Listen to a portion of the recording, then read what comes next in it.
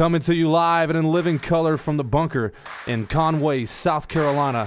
I'm George Kite, and this is Violence and Jesus, where we talk about the warrior society and their walk with Christ. I want to dive deep with dangerous men and their walks with the Lord, how they got there, and what it takes to change. Come with us. Let's do it.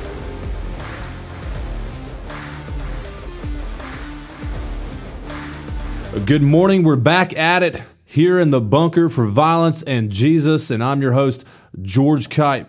Thanks for joining us today. We got Scott Puckett. Scott Puckett is a former Marine, a former law enforcement officer, SWAT team member, counter narcotics, and former private security contractor / executive close protection specialist. His teaching experience includes physical fitness, combatives, self-defense, tactics, and active shooter response, emergency-evasive driving, and firearms. Ladies and gentlemen, Scott Puckett. Scott, man, thanks for being here today. I really appreciate you. Hey, man, good morning. It's good to see you. That's good to be here. Thank you for inviting me on. It's an honor, and it's really an awesome topic, and I'm stoked to be with you talking about it today, man. Thanks, man. Yeah. How I met Scott Puckett is very weird. So a long time ago, I was a law enforcement officer for a little while. I was really horrible at the job. There's better men that do it. But he was actually my driving instructor. So here in South Carolina, when you are working for a law enforcement agency and you decide you want to be a firearms instructor or a driving instructor or some other type of instructor, they make you go down to the academy, and idiots like me get in the car with you or get on the firing line with you. You watch us make a million mistakes, and you sat in the side of a 1994 Crown Vic and watched me haul tail around a racetrack in South Carolina. And I'll be honest with you, man, I was scared to death because I ain't never drove a car like that before. And then when I got in a car with you, I don't know if you remember, but you were just like, "Hey, man, it's gonna be all right, dude. Just do what you were showed to do, and you got this." And I was like, "All right." And I ended up passing first time go. You drove the wheels off, man. Yeah, man. You were a natural. Sure. You don't give yourself enough credit, man. It's good times, man. The driving is my favorite part, too. Oh, yeah. That is pretty fun, actually. That is pretty fun. So let's go back in time, a long time ago, before Mr. Puckett had any fur on his lip. And you joined the Marine Corps. What year did you join the Marine Corps? 1991. 1991. Yeah, man. Wow. Where was your first duty station? Yeah, Camp Lejeune. Yeah, that's Nice. right. And I got injured there and was medically discharged. Nice. Yeah. Okay. So, what was your MOS? nice. It was the infantry, 0311. My man. You made it. Yeah. That You know? sucked. It was terrible. It was, but it was just, it was just one of those things where, man, I just wasn't meant to be. My knees were jacked. I hear you. My knees were jacked going into it, but I wanted to be a Marine, and I accomplished that at least as much as I could. And, and then turn the page to the next chapter. Man, I have the similar stories, man. Similar stories where we as dudes, we set out to do something, especially A-type personality guys, and it's not the Lord's will. And as a man, golly, that sucks. It grinds on you. That it sucks does. bad, dude. I held a lot of regret, for a long time, and that I couldn't do what I wanted to do. Yeah. Because growing up, man, my heroes were Marines. Like I grew up down the road from a World War II veteran Marine. You know, fought in Iwo Jima, just a tough dude. He boxed. I learned how to box from him. He had 5 sons. I fought them in the yard, and we just grew up fighting in the yard and being little roughneck little kids, man. And it was fun. And then got in trouble as a young boy, and oddly, I'd say, I guess happenstance was it was meant to be. He was a Marine. He was an old recon Marine, Vietnam vet, recon Marine, and it was just all the men that were kind of like those guiding lights along the way were men like that. Yeah. Yeah. And it was just what it was meant to be. It was the path that I was meant to take. So I want you to know, Camp Geiger has not changed. It's still a crap hole. I went through 10 years after you. But it was a crap hole. There's nothing changed. Yeah. So by design, you didn't miss anything. Yeah, by design. It's funny, man. By design.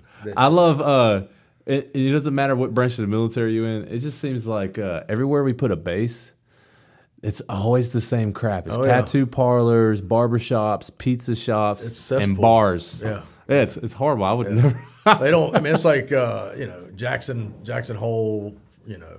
Vietnam. Yeah, I mean, they got all these.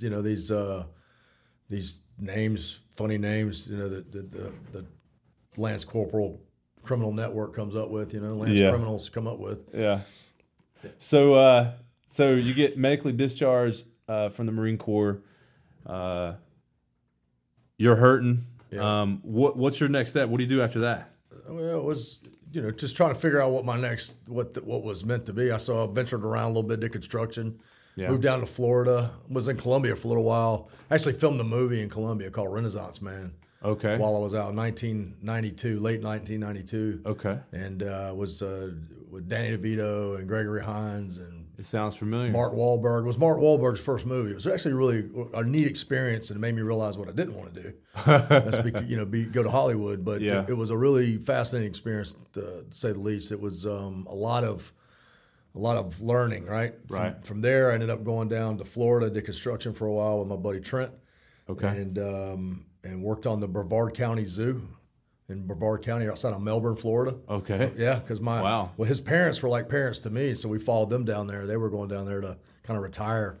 Yeah. And they and yet this is another part of the story where it was meant to be, because Trent's mom, Beverly Carpenter was her name. Okay. And his dad, they were, especially Beverly, she was like a mother to me, right? But she was also like a mentor in the way that she would sit us down, and here we are, 18, 19-year-old kids, 20-year-old kids, and she would mentor to us and read the Bible and make us do Bible study with her. Wow. Because we were staying with them for a little while, and she would cook.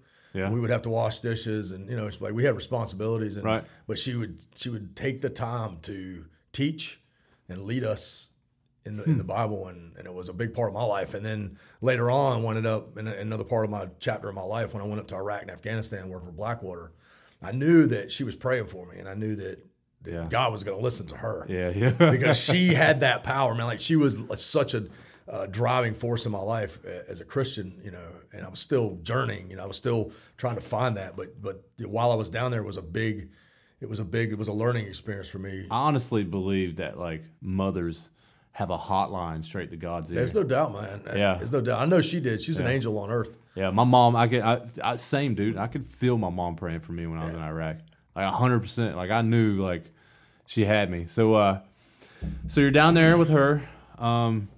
She's kind of getting your toes wet, or trying to, at that formidable age, kind of starting some discipleship. And at what age do you start getting into law enforcement? So is that before Blackwater? It was before and after. But so when I finished up, I made the decision. It was like I prayed about it, man. I was, and I was still drinking, and we're still living life there. Even though, I understand and I know the way, right? But it's like and I've been doing this for a long time. It's like I'm Jonas, right? Running from Nineveh. Yeah. You know what I mean? And I feel that. And a friend of mine, actually, she's in Africa right now as a missionary, her and her husband. Wow. And she actually brought that up to me because I was teaching her firearms and self-defense, and I'm working with her before she went over, because she had a lot of anxiety, a lot of hesitation, but she knew that God was pushing her and driving her and leading her to go. Yeah. But she said, I have to prepare, right? And so she told me that. She told me that I'm like Jonah running from Nineveh, and it's true, man. Yeah. When I reflected on it and sat back and thought about it, it was true. But so I came home back to Myrtle Beach, and the day I'm pulling on, I lived on 44th Avenue North and Little River Road, right down there, 811 44th. That's where I grew up, and I'm taking a right turn or left turn off of Little River Road on the 44th Avenue North. Okay. And Tommy Timberlake, he was at the time he was a sergeant. He was a lieutenant at Myrtle Beach Police Department. He sees me, I roll down the window, and I'm rolling down the window, by the way. Yeah. Doing the old crank, right? Yeah. Old Mazda truck. And the kids that I love it, man. I have one of my truck's my old manual now. So I roll down the window, and he stops me. He goes, Myrtle Beach, we're hiring for the auxiliary program right now. Put your application in. It was like, I want to say it was like February. Just randomly? Well, I just happened to see him. Huh. It's early in the morning because I left at like 3 or 4 from Florida. Yeah. It was real early in the morning. I always drive early in the morning. So I'm driving and he's going to work. Okay. I'm coming in. Yeah. Right. And it might have been earlier, but anyway, it was perfect timing. He was right there at the intersection and he saw me and he recognized me right away.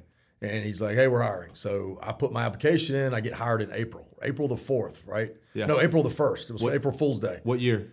1994. Okay. Yep, 1994. So I go in and I get hired on as auxiliary officer at Myrtle Beach. And that summer I was on beach patrol. Like they came in the room, they go, all right, who can swim? You know? Yeah. And I mean, and I've always been like a fish man growing up here. And then even in boot camp, I qualified all the high scores on swimming and all that. Right. And so they were like, all right. And I had lifeguard experience. I was a lifeguard one time. They were like, all right, you was like, there was some of my buddies that grew up here. It was all local Myrtle Beach boys that put us on beach patrol. And another buddy of mine, Kurt, who's now an MD, he's a doctor. He got smart and said, I'm out. Yeah. I used his brain. So, and that was it, man. I was on auxiliary that summer, and then I ended up getting hired on full time that winter. Wow. Okay. How was working from Myrtle Beach back then? In comparison to how it is now. So, based on what I know, not much has changed, right. Except they don't do the auxiliary program anymore. Okay. And I hear they're short. I remember they used to. I thought wasn't that the kids who had to wear the all khakis and would like basically so based on the way the law changed over the years, I think that's why they got rid of auxiliary. I think, but you had like a year to go to the academy, right. But then there's all the liability. True, very true. So I think that's another reason why they stopped doing it. Yeah, I don't know, but it was a good program to farm people and vet people, I think. Yeah, but now things have changed so much. I don't really know what their thought process is. But so how it's changed? Yeah. Okay, so back then it was a small department. It was like 130, I think, if that, maybe not even that. Yeah. Because Myrtle Beach was smaller back then. Yeah, real small, and it was like a family. Everybody knew each other, and there was a lot of old timers there that started in the 60s, 70s, 80s. Yeah. So it was a lot to learn from them, man. Yeah. Like I gained a lot of knowledge. Yeah. On how to be, a better cop. For a lot of people who don't know, I mean, law enforcement is definitely one of those jobs where it's drinking from a fire hose, and it's not like you don't have a honeymoon phase. You can't. You don't have time. No. Like when I graduated from the academy, I graduated on New Year's Day. Yeah, that night I was on shift. No joke. That night, so I got home. I graduated 10 o'clock in the morning.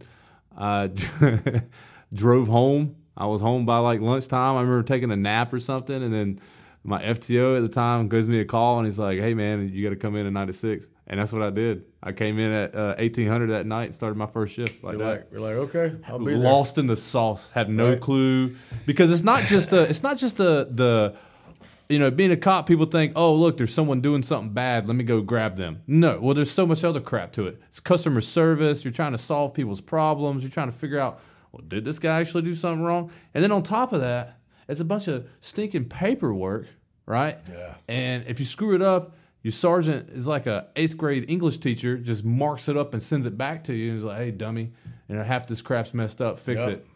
This is messed up. That's messed up. And then to add insult to injury, if it ever goes to trial, you got to go to court too. You're scrutinized on it. Yeah. And then if you do something stupid, like you said, someone's going to pull you aside. Like, man, you can't say that. Right. What is this? Yeah. So how long did you work for Myrtle Beach before you left there? I was there almost about 3 years. Okay. And by then I'd gotten married. I was 25 years old. Right. I'd been there, and I realized that what life was going to be like working there. Right. Just soul draining, just that life source just draining out of you, because of you never had any time in the summertime. Back then, we'd work 3 months without a day off. Sometimes you would go weeks and weeks and weeks without a day off. Dang. 12-hour shifts. I mean, there wasn't that many of us, and it was just busy. The boulevard was nonstop. It was always something. Yeah. And it was just it was a very, and you got to think too, things were changing then. That was right after Rodney King. Right. So the way we policed was way different. We still didn't have body cameras, and it hadn't quite changed the way policing was done in the sense that you were more scrutinized, because I put my hands on a lot of people. Right. And I'll say right now, throughout my career, almost, it was like right at 20 years that I did. I put my hands on a lot of people. I've heard a lot of people in the arrest, making the arrest, not abuse. And I never got a use of force complaint, nor was I ever sued for that. Now, my mouth got me in a lot of trouble, right? Yeah. And some of the things I would do, right? Driving fast, things like that. Explain to the audience use of force and, specifically for law enforcement, like what a use of force report is. Right. Explain that for me. So basically, use of force is just a documentation of why you use the force necessary to make the arrest. And the way it works is called a 1+1 type theory. And people have misnomers about how use of force continuum works. It's not a ladder that you climb. It's a if this then that type, roadmap, if you will. You may jump from hands-on to deadly force. You may be trying to control somebody, and the next thing you know, you're having to shoot them. So, like, for example, you came to arrest me, and I start open hand or closed fist trying to punch you or something like that. You go one step up, and you use a taser, or back then, probably a billy jack. Well, we had batons. We had batons or pepper spray back then. Or pepper spray. Yeah. So when they're watching videos of a dude who's resistant and trying to assault the police officer, and the police officer pulls out an baton and starts striking him in the legs and stuff like that, you would have to write a report like, "Hey, the reason why I did that was because he was actively resisting me. Officer safety, blah blah." So I just wanted the audience kind of know about that, because a lot of stuff like that is it's not really trade secret, but it's just one of those things that people don't talk about. Often, especially when you're a law enforcement officer, it's such a regular thing. Sure. And not so much anymore, it seems. No, because you get in trouble now. And people need to understand too that physical force, right? Ultimately, violence is golden. Yeah. In the sense that we use violence as a last resort to stop someone from continuing. Right. We don't want to have to kill someone, right? But the violence, and what I found is the faster, right, or sooner rather than faster. Meaning that if you put hands on someone, and they're going to fight, and all the indicators are there, you got to pay attention to human nature. Right. 80% of communication is body language, right? 100%. So if you pay attention to all that, then you could quickly put your hands on someone and end it without them getting hurt. And that's the thing that people forget. And you see all these twisty, grabby, pulley, grabbing the arms and all that stuff. Right. And all people are doing is pulling out of that and punching cops in the face. And that's the thing, like this whole, like, you can't rear naked choke someone or whatever. You can't grab them around the neck. Baloney. If you know what you're doing and you train it properly, you could restrain someone quickly. And I've done it many, many, many times. And even against policy, I'll admit it now. I think statute of limitations, I'm sure it's not really a law. It's not a crime, right? But I've done it in a rear naked choke and a carotid artery choke to stop someone from continuing to fight, especially back in the 90s, though, opponent. Bro. Yeah. Right? Back in the 90s, late 90s, early 2000s, I was even told that that was just old school policing. It was kind of what you did. Right. I mean, if you try to fight a cop, they're going to handle you. Right. And they should. And the thing is that the more that someone knows prior to their next interaction with a cop, that they will get their rear end handed to them, and that violence will be used on them. Right. If they learn that early, they don't keep them from dying. You understand, man? A lot of the cops nowadays, like, they don't exact force like it needs to be. So therefore, the next exchange or interaction, out of fear, exactly. And the next interaction that they have with a cop could be deadly for that cop. Could be, yeah. Because, hey, there's weight classes in fighting for a reason. True, very true. So, you worked there for 3 years. You leave. Went on to the county police. Moved on to Horry County Police Department. Yeah, worked there for about 2 years. And I'm slowly working my way inland. working my way west. Were you Central? Were you South Precinct? I was, Horry County? Back then it was Sector 2, which was Myrtle Beach. Okay. All the way up to into North Myrtle Beach. It stopped right at the North Myrtle Beach line was where it goes into Cherry Grove back then. And then I worked Sector 1, which is Little River. Did you get any good training when you switched over to Horry County?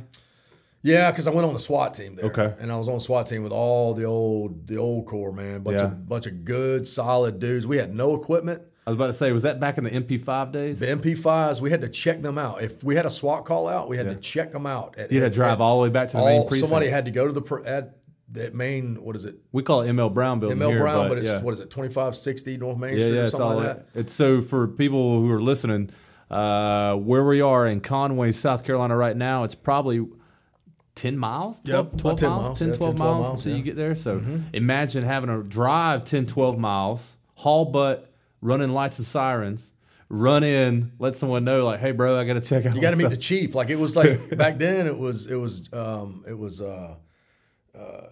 Johnny Morgan. Johnny Morgan was like the chief. He was like the major back then. Try to describe the training that was going on back then at SWAT time, because me being in the the military and the tactical world, I could see where the Cold War type tactics, where the guys, they learned a lot of stuff, but they never got to actually use it. That practical exercise didn't exist. So did you get a bunch of that like Cold War style, non-practical exercise type training, and then what did you do with it after that? So then mainly our training was CQB all day. Yeah. Every time we got together, I can barely remember a time when we did anything different. Right. It was always CQB with and it was the old, button hook, cross, all that. It was using pistols or pistols MP5s? and MP5s. Okay. Yeah. But I was still a new guy. Right. We have shotguns too. Yeah. And I was still, the new guy trying to learn and get my feet wet and get experience. So a lot of the old tactics, we trained at the old Myrtle Beach Air Force Base. Now it's Market Commons. Yeah. And it was the barracks back then we trained in. And my first experience with a flashbang was in the doggone tiled. It was a room about maybe a little bit bigger than this. Yeah. And it was the latrine or head. Right. The showers and everything else. And it was all tile. So my first Know Your Pro, that was like the initiation. They threw a bang in there and you were on it. And like you had no clue that it was about to happen. It was like, boom, immediately your ears are gone. And you're like, they wanted to see how you're going to react. So you keep moving, right? Like that was the thing. They wanted to see if you were going to keep moving. Nice. It was a pause for a second. And then it was like, it was that flinch. Oh, and then you drive on through it.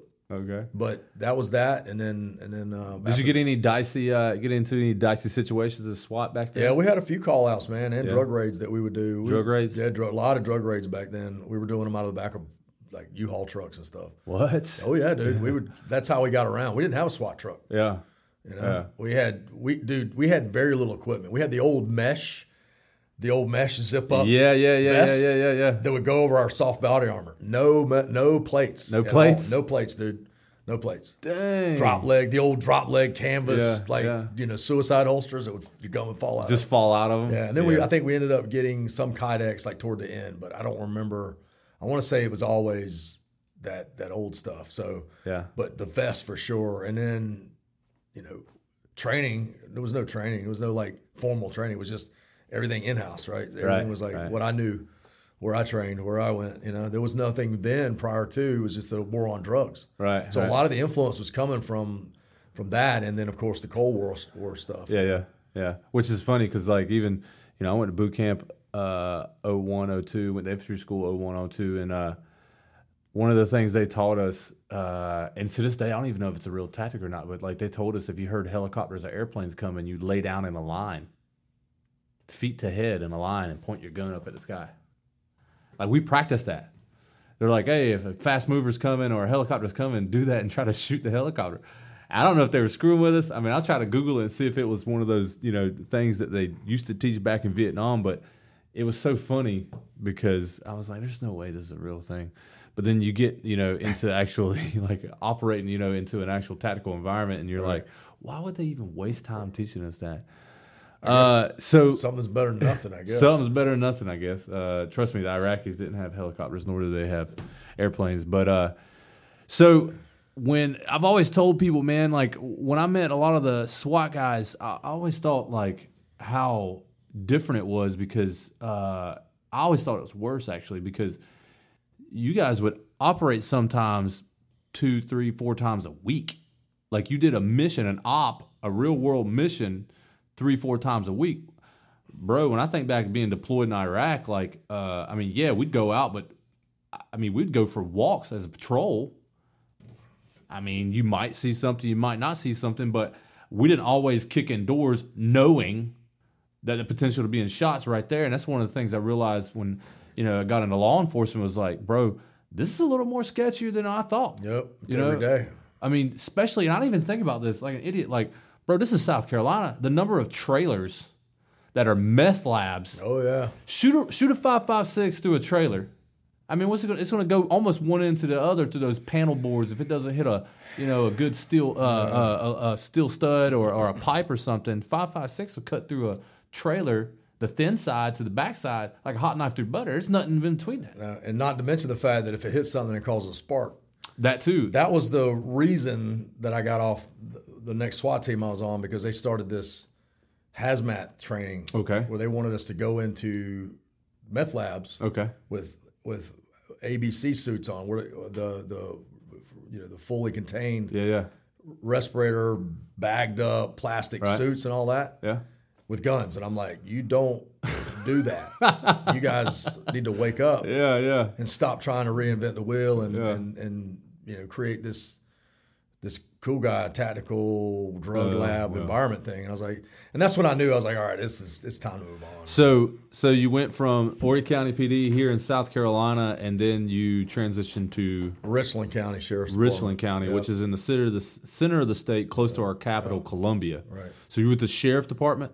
So I was with the sheriff's department there. Okay. Leon Lott had just been elected sheriff, and it was the Wild West. Yeah. So one of my boys down here was like, hey, man, because for me then, my mind was I was always seeking that, I wanted to get my kids away from Myrtle Beach then because I saw what was going on. Right. And I didn't want them growing up like I did, because I was a bad kid, man. I got in a lot of trouble when I was a little boy, right? Yeah. So, but I wanted to get them in a more stable, like normal, if you will, schedule-wise, not a tourist area town. I got you. So, and then this came up, and my boy Mike Grazioso was working up there, and he's like, hey, man, this place is the Wild West. You can come up here and police, because there's a lot of crime and it needs to be handled, and so come on up here and let's work. So I got up there and went to work, and it still is.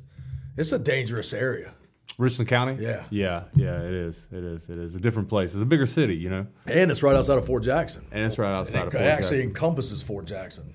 A lot of people don't understand that, well, I think they do, especially if you're a veteran, if you've been in the Marine Corps or the Army. Something about those towns, man. It attracts dirtbags. Yeah. I don't understand. Like Fort Hood is like, everyone talks about how horrible. I've never been, but people talk about how horrible that place with the gangbangers and stuff. But all right, so you go down to Richland. What kind of training did you get down there? Did you jump on the SWAT team down there? Or? So things really, for my career, took off then, man. Okay. I experienced a whole nother level of forward leaning, because the sheriff's all about training, he's all about education. I got you. He was always about pushing the envelope.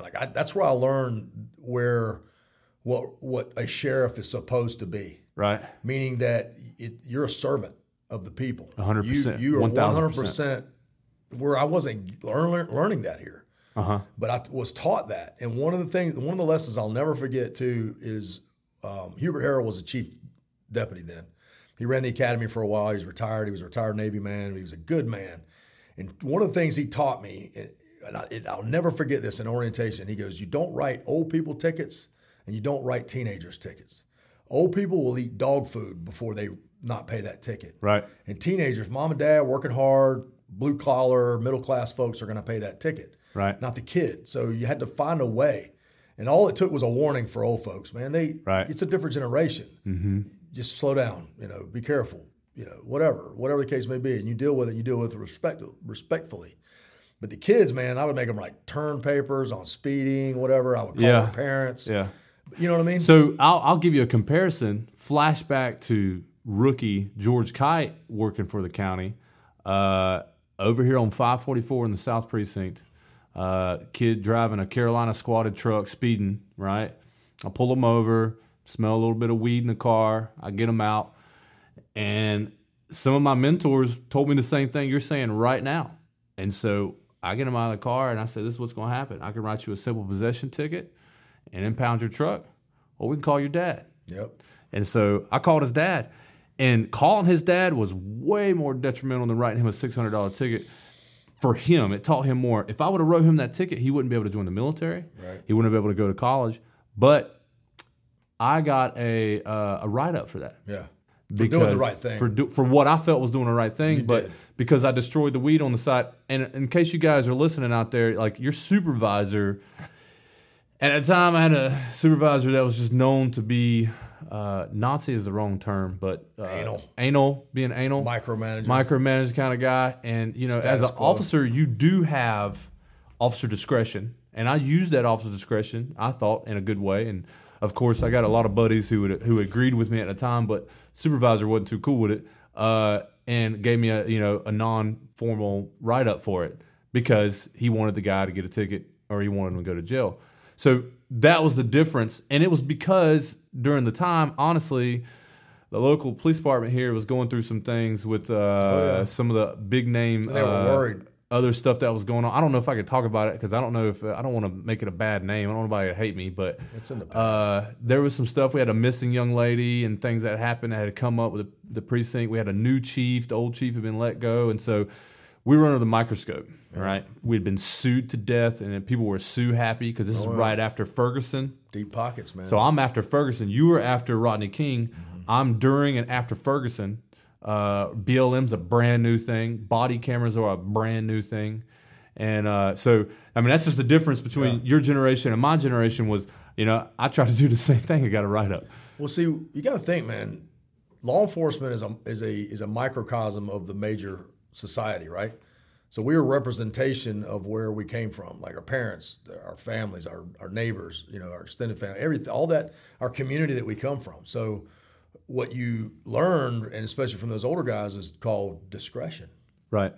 And you did the right thing, I think. And I agree. Right? I agree. Yeah. There's a difference between rules, right, and being morally right and wrong. Right. You know what I mean? Yeah. And morally, you did the right thing. You helped this kid, right? But he still got punished. His dad punished him. Right. And like you said, probably a better punishment than he would ever receive through the system. Because who's going to pay that $600 ticket? You think he was going to pay it? No, he couldn't. Probably. His dad was going to pay it. Yeah. Simple possession back then was, I think, $685 or something like that. Yeah. And that's a tough, like you said, that could destroy his future. It could. Now, it's not your fault. It's a decision he made. True. And you can think of it that way, but then where's the human factor? Right. Because you're not the judge and the jury. You can surely just grind him up and let somebody else spit him out. True. But the thing is that ultimately it's being a law enforcement officer should be about helping the community. True. Right. And they used to give us that discretion.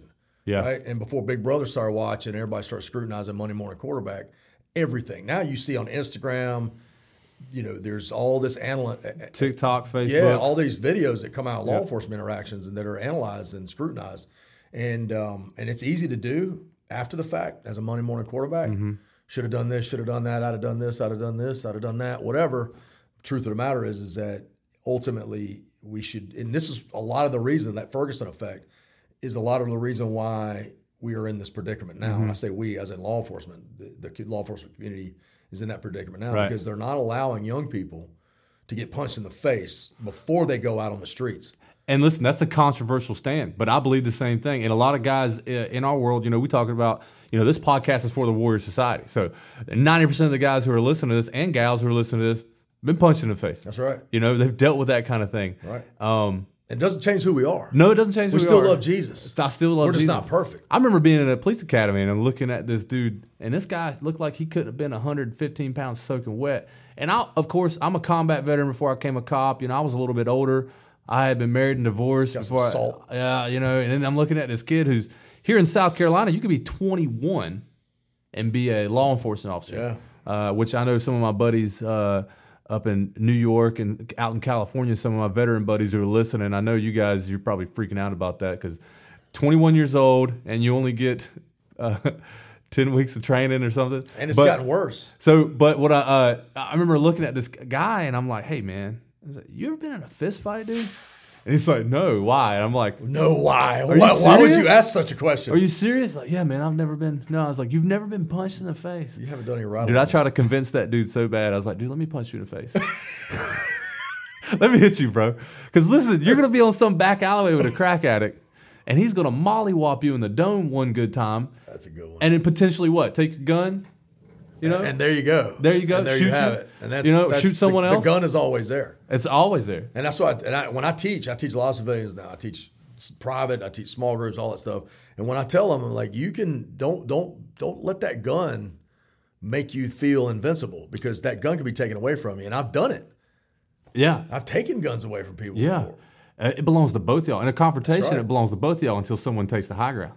You know, until it's out of that holster and someone's dominated. Yeah. Or someone's shot. It's a point of domination, a mental and emotional and physical point of domination. Yeah. Because you can be fighting with somebody, and pull that gun out right in the middle of the fight, yeah. and they can grab it just as quickly as you can. Take it from you. So let's pause on that for a little bit, and let's talk about where your walk with Christ was during this high speed time. You're kicking in doors. You're policing the community. You're at your second, third PD. I was on the gypsy. I become a gypsy. You were Roman. I was a Roman. So Ronin. There you go. So what was your how was your walk with Christ? Did you put it on? Was you put it on the back burner? What's going on? Yeah, man. I mean, like I said, man, I felt like Jonah, right? Yeah. Running from Nineveh for a long time, and always believed, and was saved. I was baptized, at a young age, and during that time, I prayed. We went to church, but it was still that lukewarm, mindset. Yeah. And I know God had a plan for me, and I know that there's no way I survived all the things that I've encountered in the close encounters with violence. I have a theory, and my theory is with guys like us is that it's either one or the other. And I feel like it's either one, we looked at Christianity as dorky because of the churches we were raised in and stuff like that, and we were kind of like, that's lame. I don't want to milk toast. That's lame, yeah.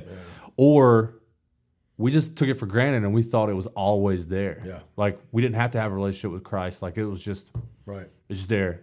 I didn't have to do anything to be discipled or to grow that relationship. Is that something you believe? Do you think it's like one of those two things? Or? Yeah, I mean, it was one of those things where it's that cognitive dissonance, right? Where you just know it's there, but you just want to kind of move on and take it for granted without having to dive into that relationship. And that's ultimately what God wants. He wants us to have a relationship with Him. True. And so that's the thing we take for granted, right? Because we have other things on our mind, and It's all about me. It's I, and we're ultimately, we come out of the womb like that, man. Yeah, it's about we're inherently evil, and that's just the way we are. We have to learn to be good. Yeah, and the lifestyle gravitates towards that. The drinking, especially drinking. I know drinking is prevalent and for coping and just numbing. I've always felt really bad about this because, like, I think about being a combat veteran, of course, I'm no stranger to the VA, right? I'm no stranger to post-traumatic stress. And I always thought, I was like, man, you can join the military. You can be in the military for a year, 2 years, go to combat, come home, and get compensated financially for post-traumatic stress. And when I became a law enforcement officer, I was like just dumbfounded that there's not a plan. There's no system. And then I realized I seen more, and I know a lot of people are going to hate on me, but this is a fact. I got 3 combat tours to Iraq. Some of it was in some of the dirtiest fighting in Fallujah in 2004. And I seen more dead people as a county cop in a month than I did in a whole deployment. And I'm not talking about mutilated. They're not always mutilated or something like that. But you're talking about, we've got a lot of retirees. Corpses. Yeah, corpses. I mean, we got a lot of retirees in this county. Yep. You got car accidents. You got gunshot victims. You got just old people who died. And all I could think about was all my bros who had never served in the military. They can't claim VA. And, like, how are you self-medicating? It's like, oh, okay, there it is. Oh, yeah. There it is. Just get hammered drunk. You come off work, go and get drunk and try to self-medicate because there isn't. And I don't understand why our state or any state, I don't know how other states is, but I know specifically South Carolina does not have a program to take care of their state employees, because that's what we are. Your certification, even though you work for a county, you're a state employee or a municipality. And there's no program to be like, hey, man, I know that you served the community and you saw some stuff that might bother you, because we'll admit to it on a national level, right?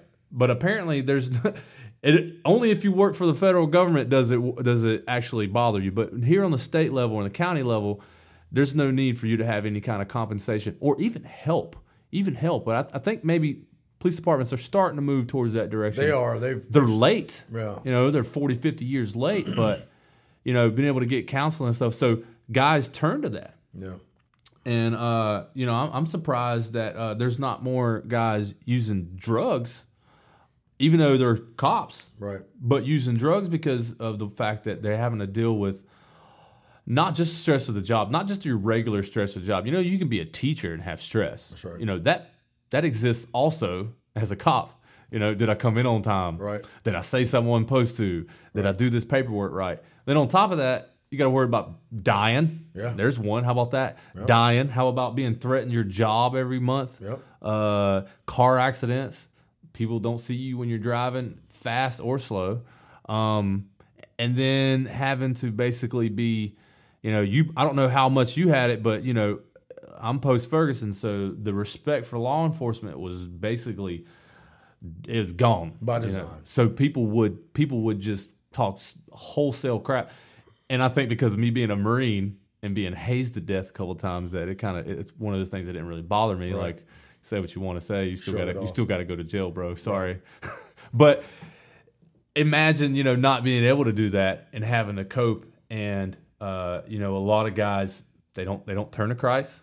They don't want to feel like a punk. They don't want to feel weak. And when you have a relationship with God, most of the time, all we see is the vulnerable parts. Right. Where it's like, you want me to open up and cry? I ain't about to cry. Right. I was taught not to cry, man. I don't cry. It's like, all right, dude. There's no crying in football. That's cool. You ain't got to cry, bro. I'm just trying to see how your day's going. Right. Well, the difference is, too, I think that it's the lack of relation, because you or I, we go into any given church, any given Sunday, and there's more people in there that don't see the way we see things. Right. They don't have the lens for it. They don't have that memory bank. Right. And they've never had it. Mm-hmm. I'm not saying they're bad people. I'm not saying that they're less than any man. I'm just simply saying that they haven't walked a mile in our shoes. Very true. And because of that, it's hard for us as a cop. And you never know if you're going to run into somebody you've arrested. Oh. And there's where it comes, and we become antisocial. Uh-huh. And I thought about that, man, and it was one of the best things I've ever done is figure out that as a cop, I need more friends outside of law enforcement than I do in. Yeah. Because of institutional inbreeding and the regurgitation and the echo chamber. Echo chamber, bro. 100%. You'd never get a chance to have anything normal or to release and let go of all that and put what you know and what you do aside and just be a normal person. Because there's nothing normal about seeing the evil that we see and dealing with the violence we every day. We love it. We become addicted to it, but we find that we can't relate to normal people. And I say normal, I mean as in the people that haven't done some type of combat arms or some type of violent job. And that's why we ended up marrying, in my case, a registered nurse, and in your case, another law enforcement officer. I mean, that's kind of like what we do. Well, I mean, because I could come home and I could talk about how I went from a call from a kid who didn't want to go to school, so their parents called us, to a dude who's basically chopped in half from a car accident. Yep. I can go home and tell my wife. We can have a conversation about that, Get it off my chest. For me, my wife Misty, she's still law enforcement. She's a canine handler, and before when I met her, I gotta get her in here, man. Yeah, dude, she's awesome, man. Yeah. I'll tell you, and I'll tell you another one too is Misty's dad. Yeah. So her father, he was 1'9". I seen the local television station did a spotlight right on veterans. Yeah. And I seen that. Yeah. He's on Veterans Project too. Okay, that's what I'm talking about. He was Veterans interviewed. Project. Yeah, he was interviewed on Veterans Project. He was a friend of mine that I connected with in 1'9". That's right. Yeah. He's a tough dude, man, and he had a lot of influence on Misty. I believe it. Big time. And so she's no normal woman. She's tougher than a lot of dudes that I know. Yeah. Like her work ethic, she runs circles around me work-wise. Yeah. I mean, she's not only she canine handler, but she's a real estate agent. So if you need a real estate agent. I remember Misty, the first time I met her, we had to run the PRT, the county's physical fitness thing. Oh yeah. Yeah. And there's a lot of people who kind of take that. Once you've been a cop for a while, they kind of take it as a joke, like whatever. But I was with a bunch of other jarheads, so we were like, bro, okay, it took Right. you how long to do this? Like, bro, I'm trying to do this in 5 minutes. I'm trying to kill it. Save some minutes, yeah. And she, bro, I remember her going flying through that, and I was like, dang. Yeah. Like, I don't even feel like doing it now. She's no joke, man. She's tough. She can run, and she runs faster than I do. She's, and she's just got no quit in her. So I look up to her in that she's a rock for me. Yeah. Right. And that helps. Right. Yeah. And so, and her upbringing, she's had a rough life in the sense that she lost her mother when she was really young with breast cancer. Okay. And then her father raised her like a boy. He calls her his third son. And I know, and I'll say this on the record, she's tougher than both her older brothers. All right, man. So you're at Richland County, living that life. How long before you leave there? Oh man, I was there for a while, and then finally, when things broke out in Afghanistan and then Iraq, I saw my opportunity, to actually deploy. Yeah. Like, because I've never been able to do it in the Marine Corps, right? So I was like, man, this is an opportunity, and I get an opportunity to dig myself out of a financial hole. So who'd you go get a job with? Blackwater. Oh, good old Blackwater. Yeah, man.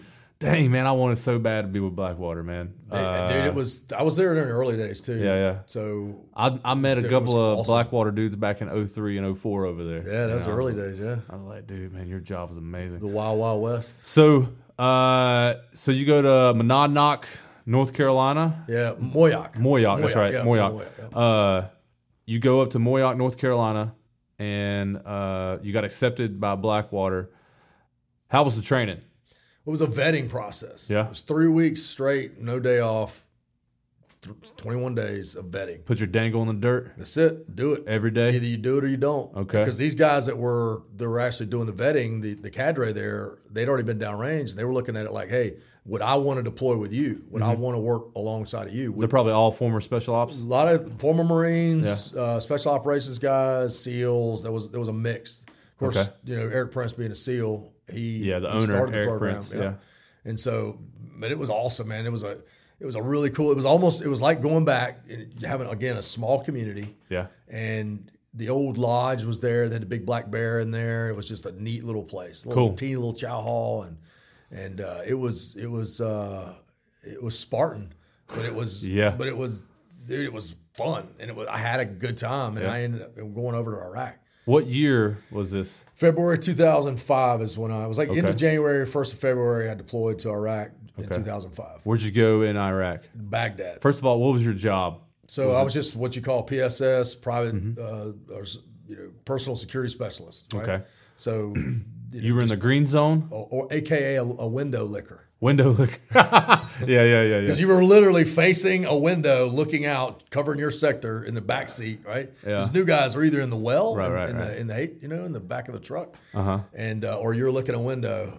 But one way or the other, you got a window in your face, you got an AR, and you're guarding your sector. Yeah. So there's an M4. And back in 05, man, it was a good time in Iraq. It was a good time. Yeah. I had the same conversation with Irv when he came in here last week.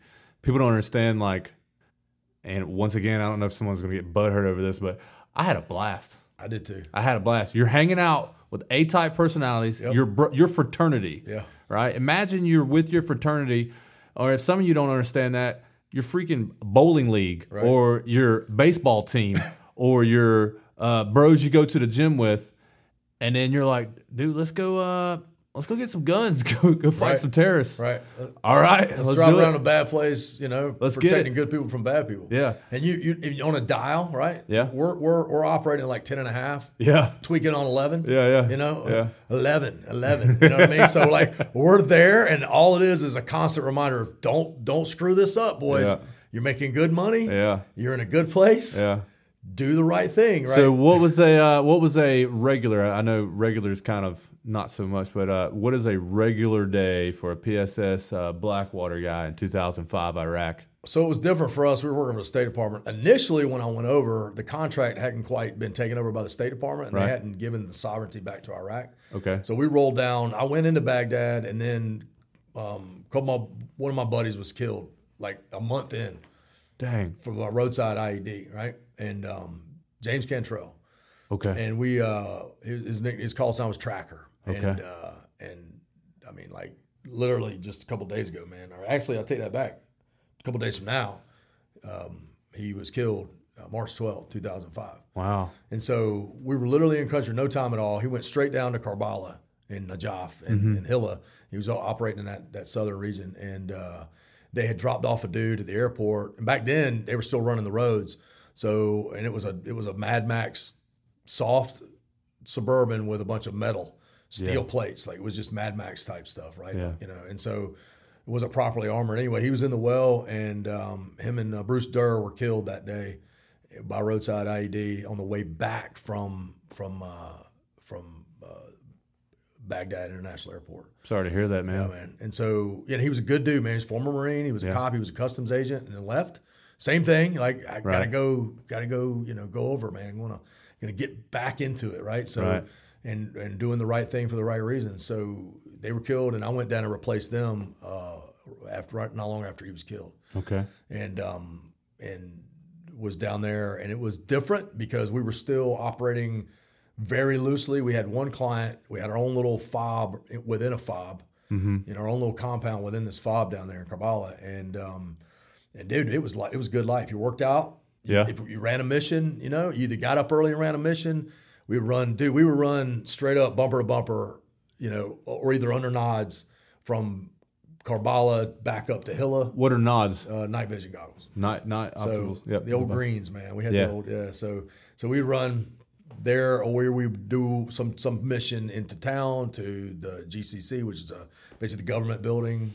So what Blackwater did back then, for people that don't know, is that an important person, a VIP, if you will, an executive, would get a contract with them. And your team's job was to protect them as they moved through basically a battlefield. Because let's be honest, well, I guess I've never been to the green zone. I was an infantry marine, so I was always in the dirt. But all of Iraq is a combat zone. There was no battlefield. It was literally street by street, road by road, field by field. And it was an insurgency. So you never knew who the enemy was really. Yeah, no uniforms. Yeah, and you're dealing with the Iranians, the Quds Force that are sending guys over there. You're dealing with the Shia militia, Muqtada al-Sadr, all that. So you had all these different factions. Chechens. One of our guys was killed by a Chechen sniper. I tell that story sometimes too, man. We got into an ambush, VBID with the ambush, and we engaged an individual with a Mark 19, which is a grenade launching machine gun. And once we went to go check the objective, it was a white dude, and it just blew all of our minds because at the time, we were kind of all just thought, Iraqi, Middle Eastern. Right. And then this is same time, 05. This is I was there, from January to August of 05.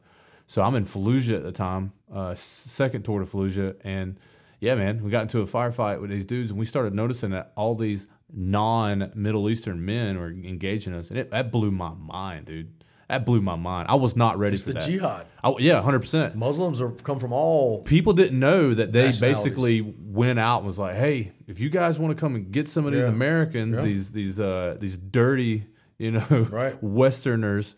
You can come here and fight them, and that's what they did.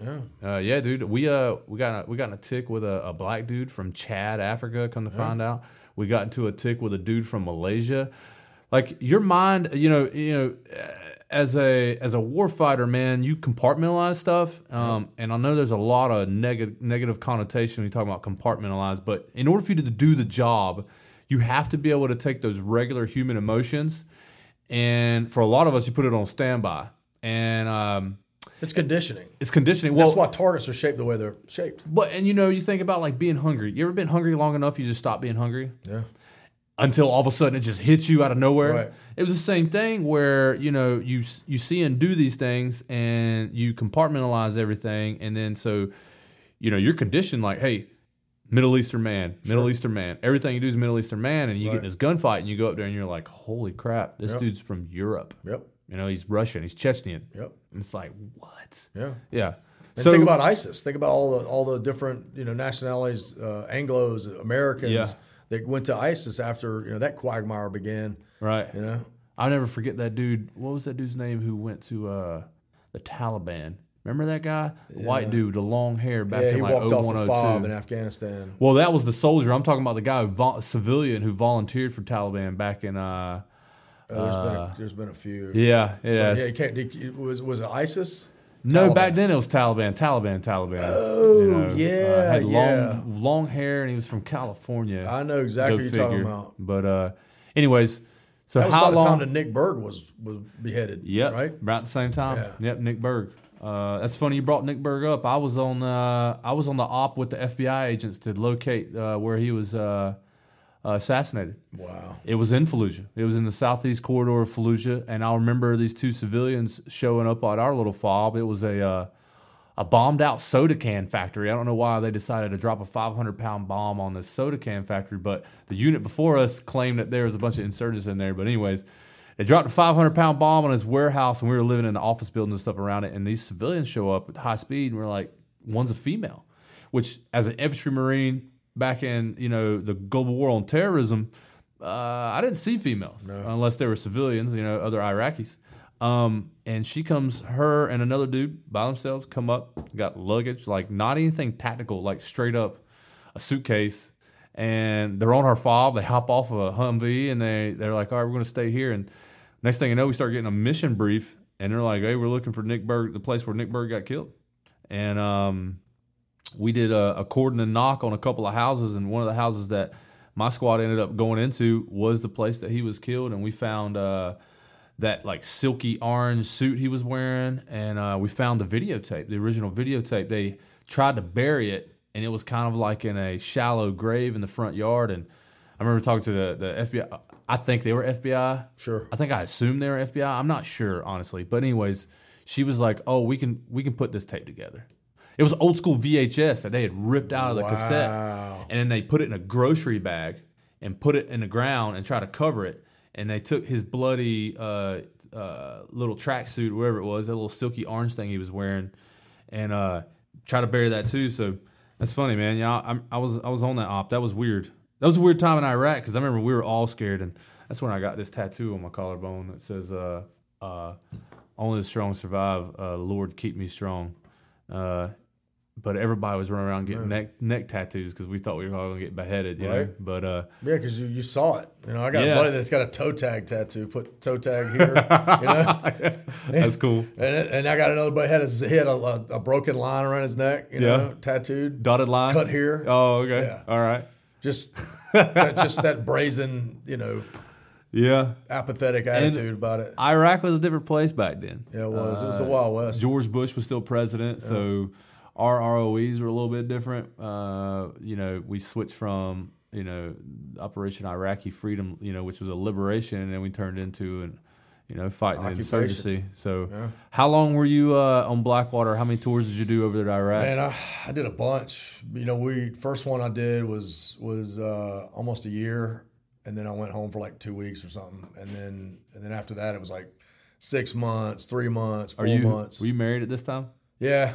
Yeah, I was married. What did my first marriage? What she did was she not happy. Say? Yeah, it's part of the reason why we're divorced now. Probably because I went back. Yeah, probably. I left, came home, took a job, went back. It was just one of those circumstances where, I had a major pain moment. Like, truth of the matter is, I just got to get a job. Got to be somebody needs some killing. Yeah.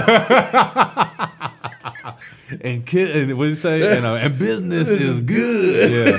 Yeah. That's but in all jokes aside, I just went through a tough time. She had like a back injury and had surgery, couldn't work. So I was like, I gotta go make some money. I gotta make up 2 salaries now, And so we were just middle class people living paycheck to paycheck. So I had to do it. But I was over there for a while. Worked my way up from window licker up to pencil pusher, detail leader. Right? Okay. Went through shift leader, the deputy detail leader to detail leader, and did some really cool stuff. Did George Bush's detail. He came over his first visit. Yeah. Did his. Did Dick Cheney.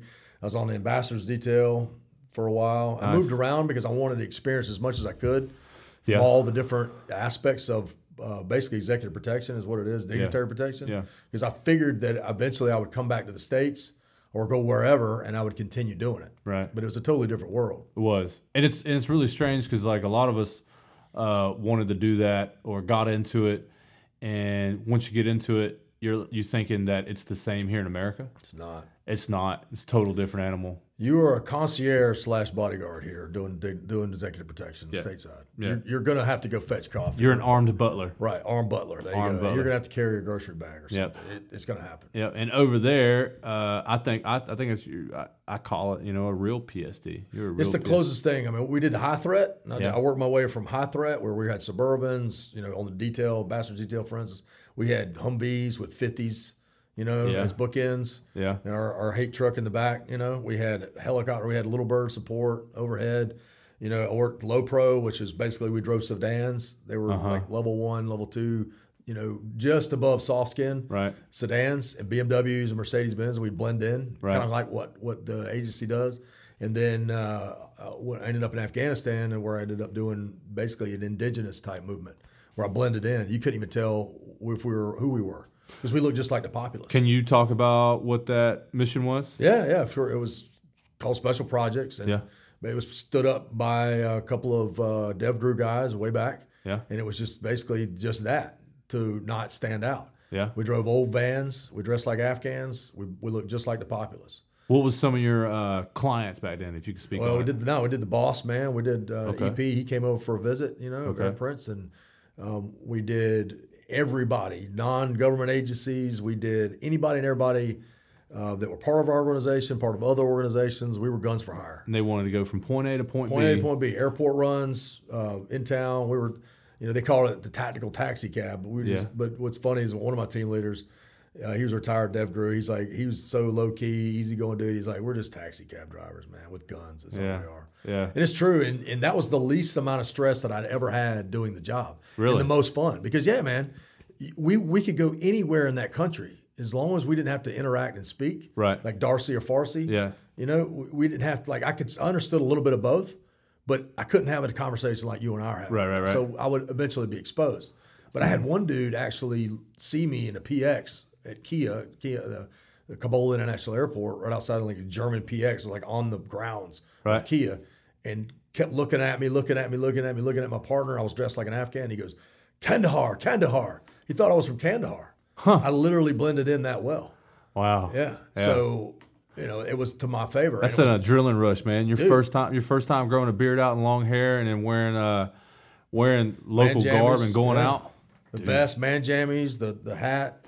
What is it called? Tunic? No, that's I know you're talking about. Something. They have a name for it, but it looks like a baker's hat, right? So it just smushed down. Did you get into any ticks while you were there? Not on that one. I did in Iraq. Yeah. When we were doing the high pro stuff. Right. I had my first interaction there working in that. Ambush?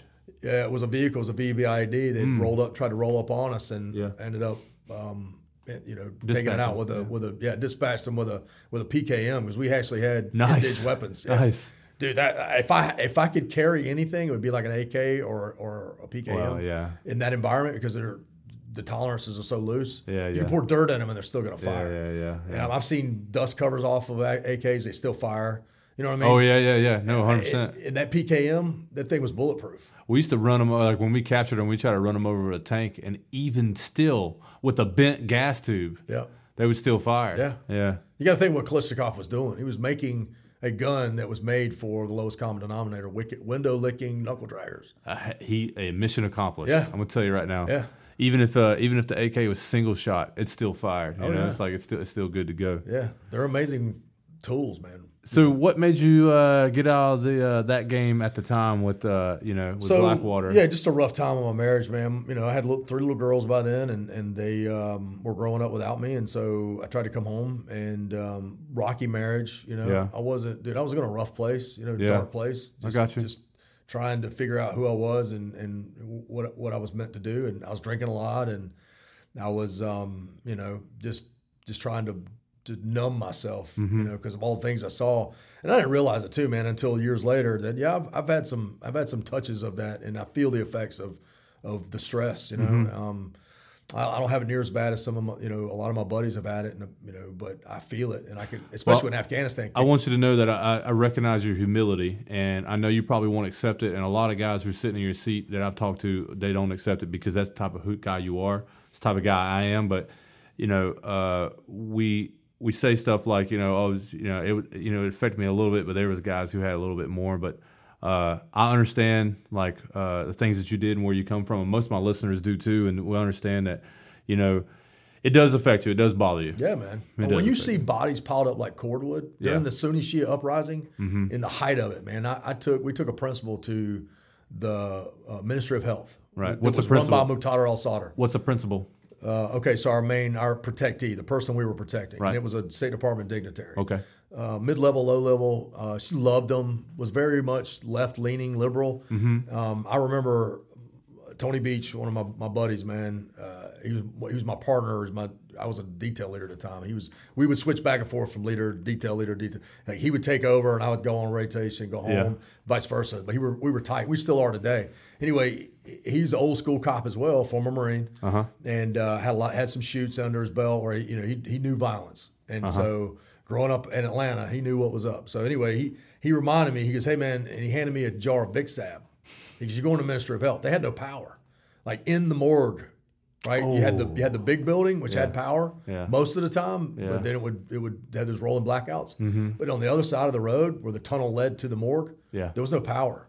These bodies were stacked up in there like cordwood, and we're talking about when Zarqawi was out there doing evil things to people, cutting people's heads off, sewing dog heads on. Taking a power drill, drilling into their head, into their chest, torturing people. Those bodies were there. I saw them with my own two eyes. Torturing Iraqis, his own countrymen. His own countrymen, And so I was there, and they hate each other, the Sunnis and the Shias. And you got to understand, so Saddam was a Sunni, and they were the minority. Right. The Shia were the majority, and the majority within Iran. Right. So Iran sympathized with the Shia and wanted to prop them up. Right, and the difference between Sunni and Shia is one believes that the supreme what do they call that guy? Muhammad. They believe I'm gonna have to Google this now, but they believe that it was a split after Muhammad died. Like the main sheikh is allegedly a descendant of Muhammad, right. And the other group deity doesn't believe that. Right. And I don't know which one it is, but and there's a lot to it. What you can. There's a lot to it. That's oversimplifying it, but well, there's a book I read at the time, man. I had to learn about this stuff. It's called the Politically Incorrect Guide to Islam, and it laid out all that and everything you need to know. That you can find in the Hadith. The Hadith was like Muhammad's diary. He lays out all the violence there. He lays out all the pillaging, the raping, the robbing, everything. Okay, so I'll tell you what Google says. All right, this is the first thing. All right, it says that those who followed the Prophet's closest companion, I guess a friend, became known as Sunnis, and the followers of the Prophet's example, Sunnah. Those who followed the Prophet's cousin and son-in-law became known as Shia. Right. The followers of the Prophet of Ali Shia. So that was that's where the split took place after Muhammad died. Yeah.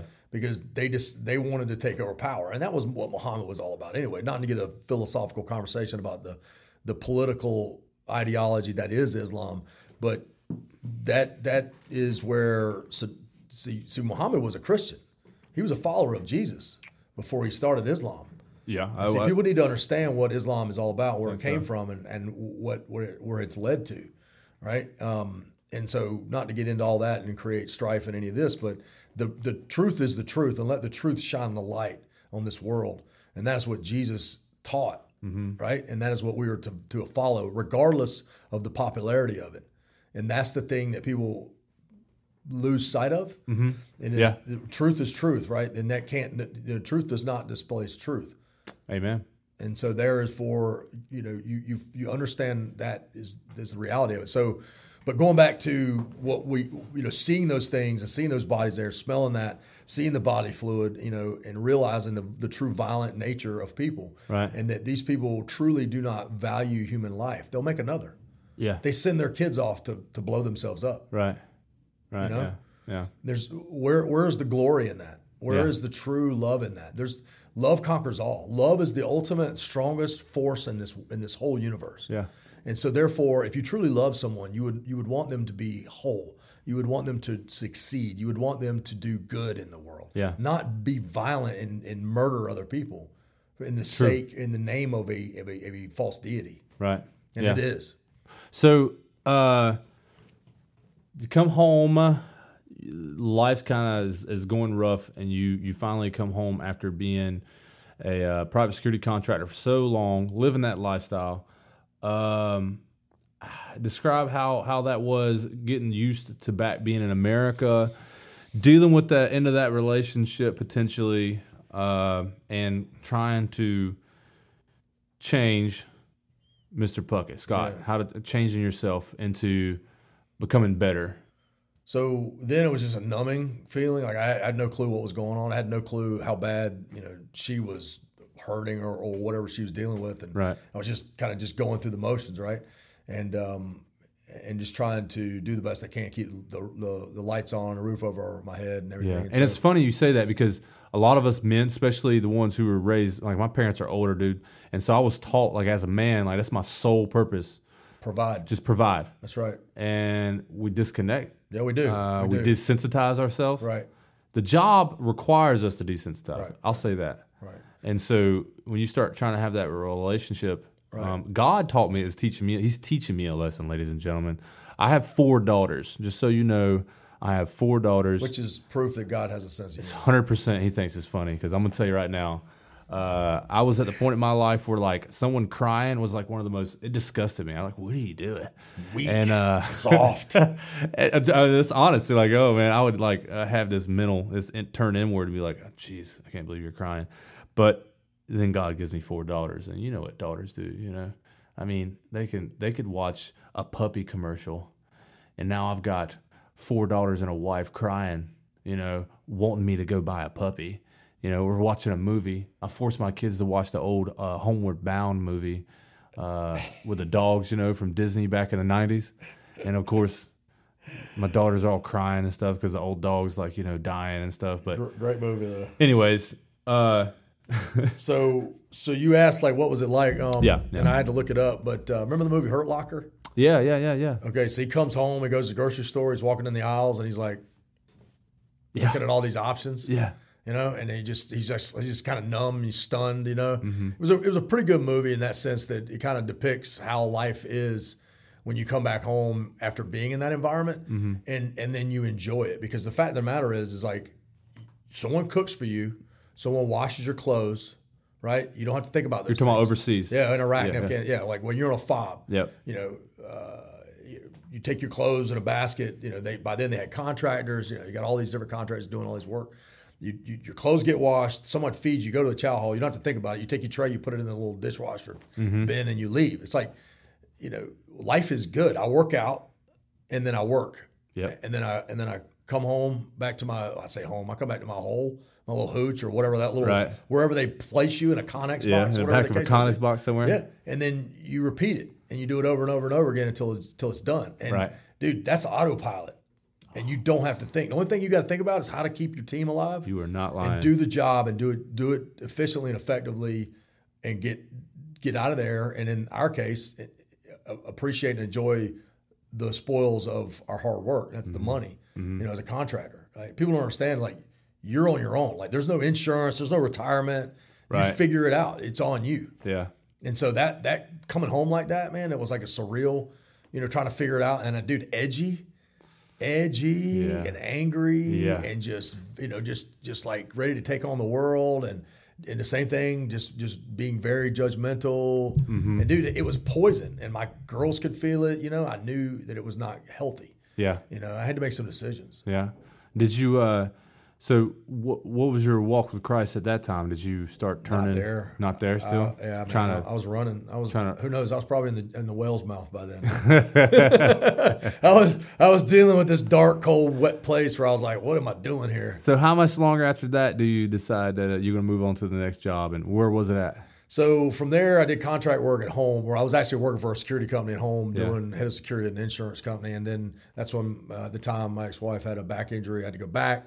Went back over to Iraq. Things had changed. It was starting to, Obama had taken over by then. Right. It was the rules of engagement were just, mm-hmm. it was ridiculous. Like people were getting killed, maimed, murdered. It was just ugly. Uh-huh. But I went back over, doing the job, figured it out. This time I was in no leadership role. It was awesome. I enjoyed it immensely. Yeah. The contract was up. Blackwater lost the contract. It was after Nisor Square. So, which if you're familiar, it's the incident, I'll call it the incident at the square where some civilians and some contractors got into an engagement with each other. The best way to describe what took place without really getting deep down into that is that if you've ever seen the movie Rules of Engagement with Samuel L. Jackson, which the Marine security guards are up on the roof, they shoot into the crowd who are shooting at them, and then when it's over and the smoke clears, there's bodies laying there, no guns, and they're all civilian clothes. So it looks like they've murdered a bunch of civilians. Innocent people, yeah. So that's basically, in essence, what happened. It was a real deal. Those guys were defending themselves. Which was normal standard operating procedure for the Mujahideen and the jihadists in Iraq. Literally the entire time in Iraq, that was standard operating procedures, what they did. And they've doing it in Gaza, the West Bank. They've been doing it for years over there. It's all psyops. Yeah, 100%. Yeah. And so it did that, and then we lost the contract. I came home. I took a few months off, just kind of figure out what was going on. I was single by then, and just living that bad life, man, and knowing that I didn't like where I was or who I was at the time, and trying to figure out like what I was going to do. And there is where, when I was there in Iraq, I'll never forget this day, man. I was hurting so bad. I found out I was getting divorced while I was in Iraq. Oh man! I got a phone call basically. Oh man! After I'd figured some things out, I don't want to get deep in. I don't want to get into how or what took place, but I got you. It was a situation where it was inevitable and it was going to happen. Like I didn't know it when I was at home, but I found it out after the fact. Right. So anyway, that was inevitable. It was going to happen. So I remember I was praying and I was like, God, I was just in a bad place, hurting, man. I was in my little Connex box there in the man camp there in Baghdad. Dude, just crying my eyes out, praying to God, like, please give me some relief. My chest is hurting. I'm in pain. Yeah. I'm just praying and calling out to God. And I said, God, I need to talk to somebody, and I know this, right? Right. I quit drinking and everything. I was like, I need to talk to somebody because I got to get this off my chest if I'm going to survive, because I feel like I'm dying. It's like losing a family member. It was like losing someone to death. Right. And so I prayed, and I walked across the street to Saddam's palace, which was the embassy on the Tigris there at the bend. And I met Brent Causey. He had just come into country. He was a chaplain for the Army. Right. He was a tough dude. And I said, because what I prayed was like, God, put in front of me a real man, a man capable of violence, a man that can see things the way I see it. Right. A man that's capable of putting me in my place. Right. And when I prayed that, I walked across the street. I walked into the chaplaincy, into the office where the chaplains were, and there he was. Brent Causey, he just got there. He was a major in the Army. Dang. And he sat me down. Dude, this dude was a collegiate wrestler. He was a man of Christ his whole life. He played the guitar. He always knew what he was going to be, right? He knew his walk. He never drank.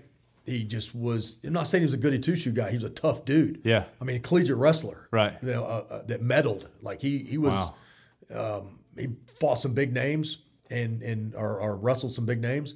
He was a tough dude. Just, you could look at him. He was a big dude, big brawny dude. And he loved Christ.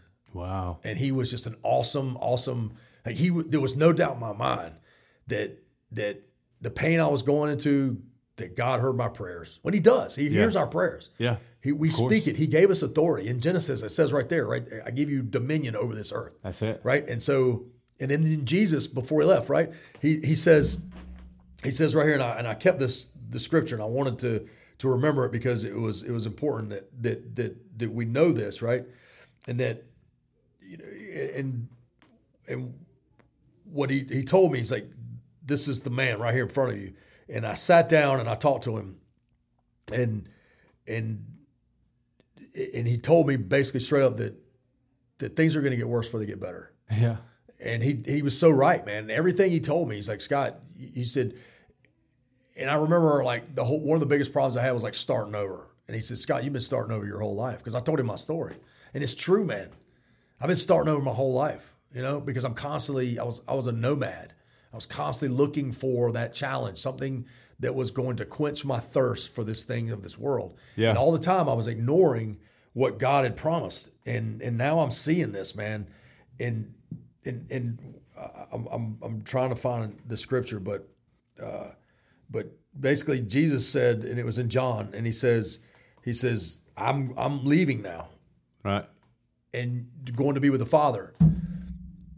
And now as you will do works that I have done, but much greater. Yeah. Right. And I'm paraphrasing the scripture, and it's in John 15, and he said that, and he's telling us that we have the power, our tongue, the power of our words, right, either breaks down or builds up. Right. Think about the walls of Jericho. Right. When they broke down the walls of Jericho, was it Jericho? And when they spoke and sang, and then the Israelites spoke, and then the walls fell. Yeah, well, they all shouted and they blew they shouted. Yeah, and I'm really showing my lack of my ignorance and remembering my scripture. Let's see what I've got is let's check out chapter 15, John chapter 15. No, actually, this is John chapter 14, verse 15. And this is basically where Jesus is promising the Holy Spirit. So it says, "Because I live, you will also live." Yeah. And that's that. Like, this is the scripture I keep here that I've got tattooed on my arm. Is John 11:25. Yeah. Is that even though if a man believes in me, even though he may die, he will live. Yeah. And he'll live for eternity. Yeah.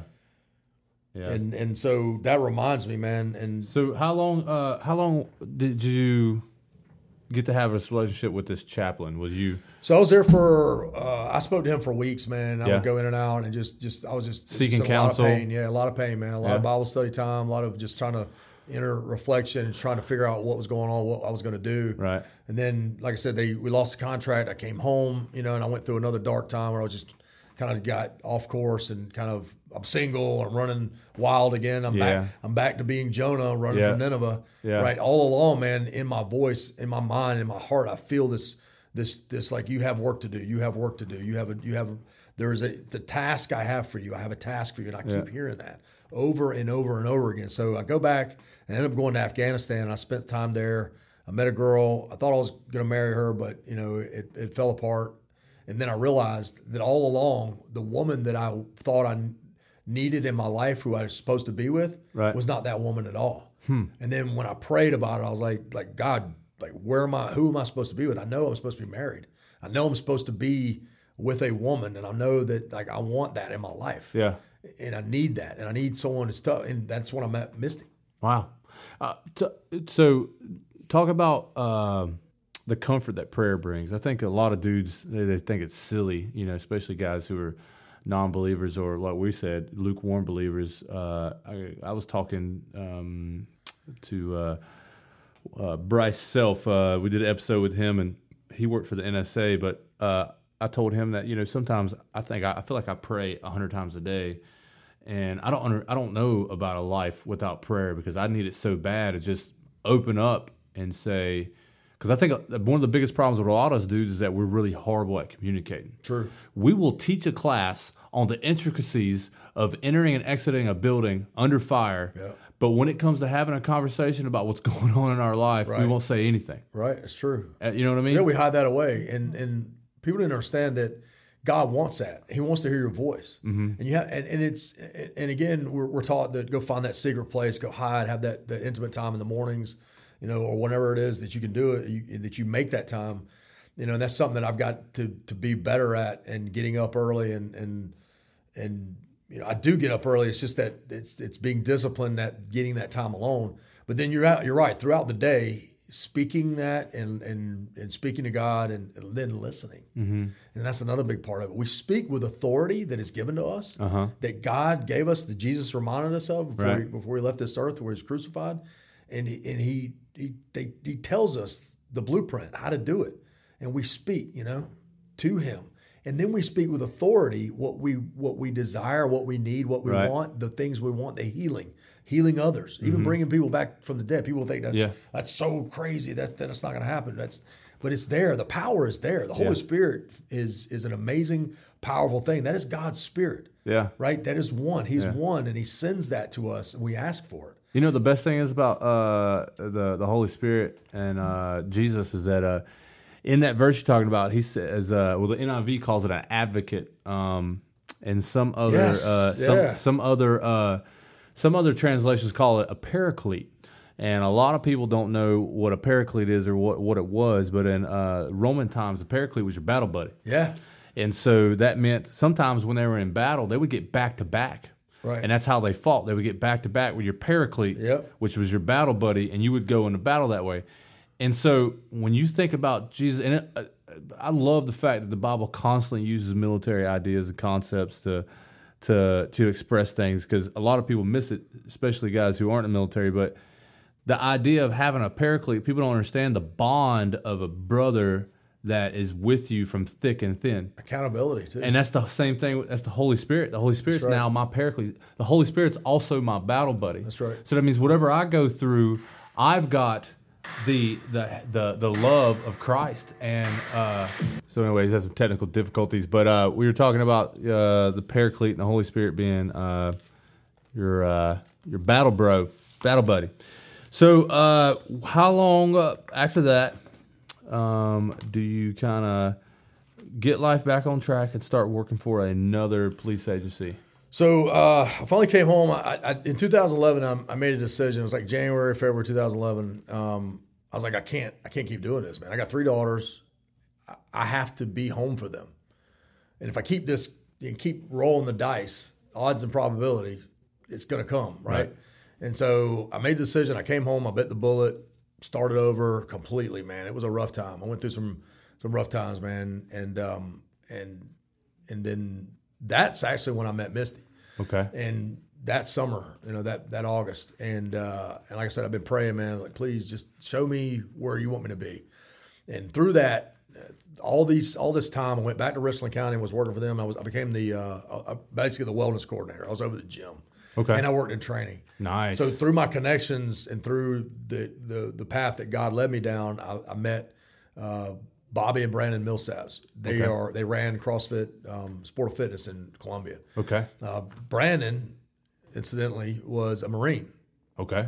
Active duty Marine recruiter at the time, was on orders there recruiting officers for the Marine Corps. Nice. Sharp people, man. And then Bobby was working full time for CrossFit. She still is.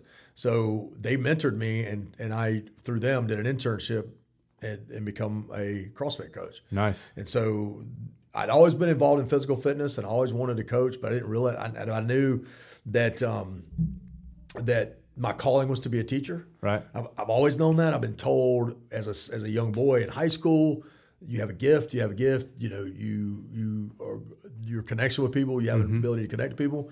I can vouch for that. Yeah, I appreciate that, man. And so so there, I started cultivating that physical fitness coaching, and it was a natural progression. And then worked for another couple of companies teaching for them, and really started honing in.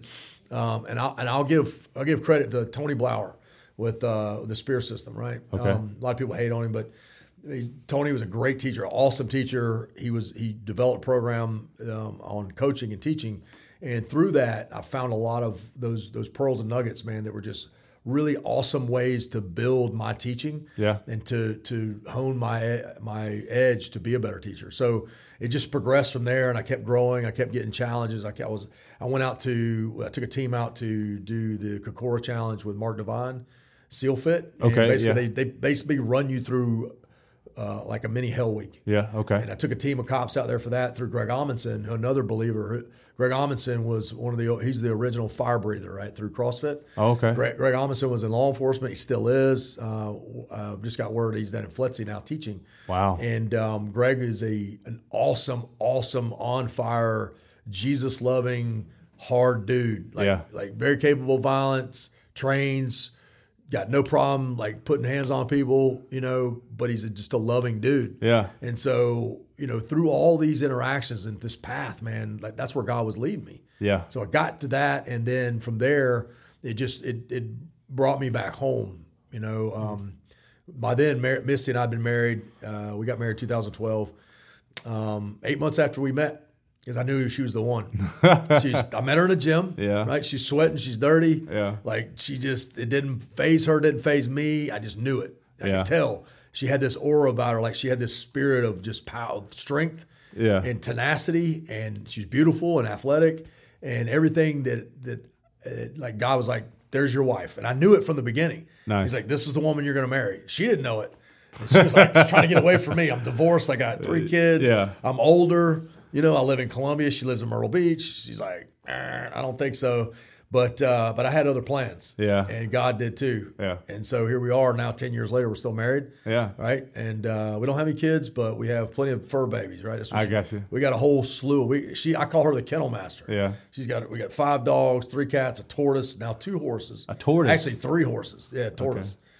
Okay. And so. So, so what year did you retire from law enforcement? March 20.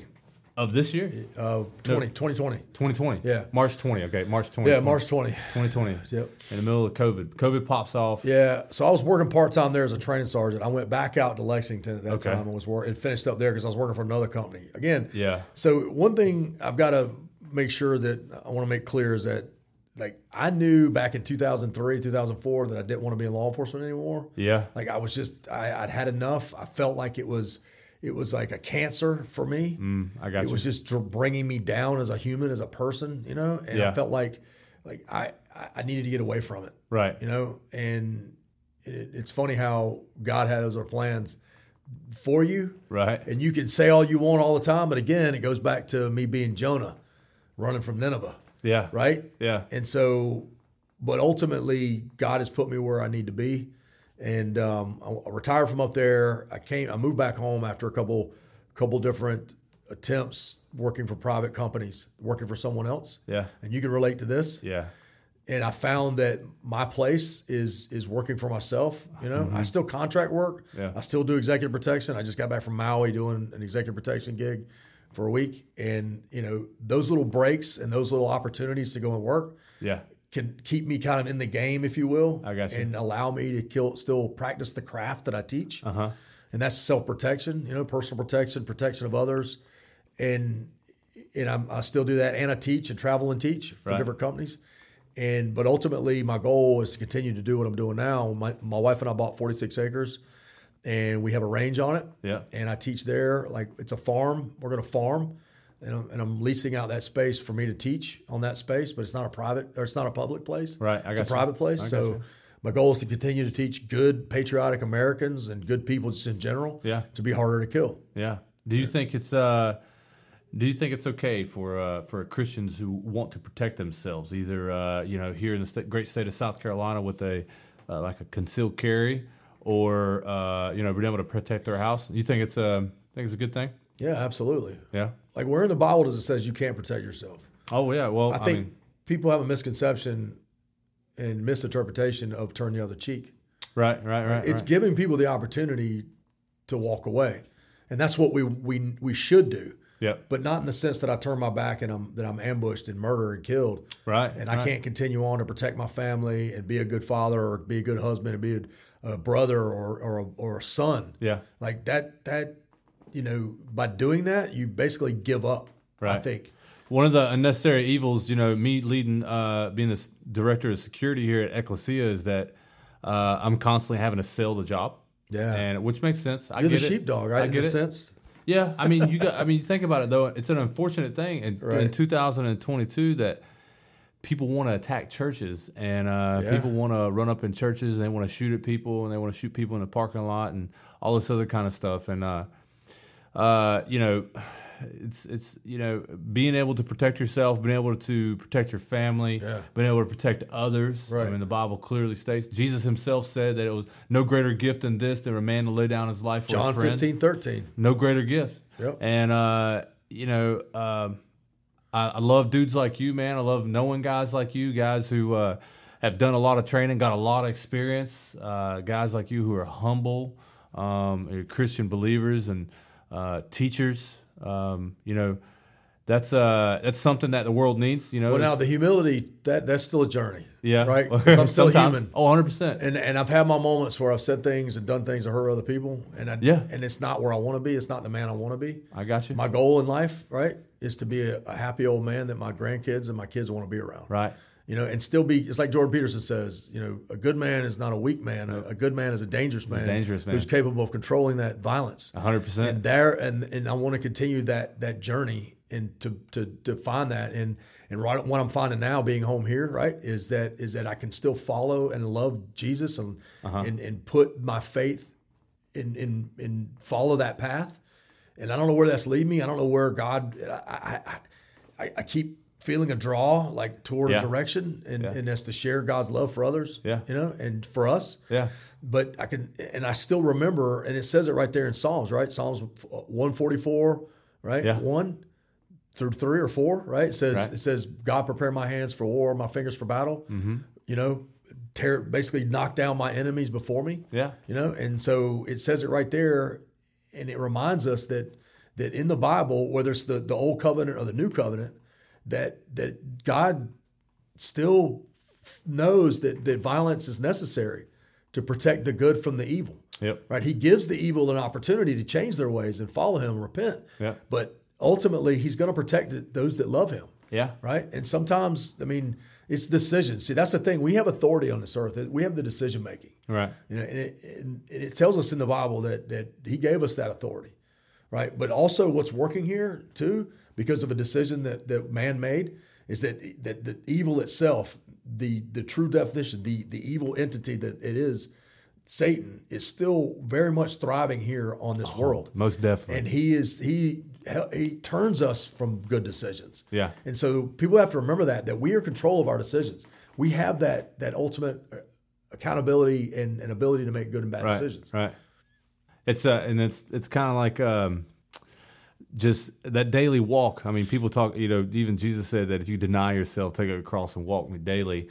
Denying yourself, right, and that cross, whatever your cross may be. Think about this, and I've heard this parable or this example is that a parishioner, a follower of a church, had been gone for a while. The pastor goes and visits him. There's a fire burning. And he's talking to the man, and he's trying to explain to him that he needs to come back to church. That again, that walk is every day, right? And then the man is constantly in denial of that and apathetic toward his pleas.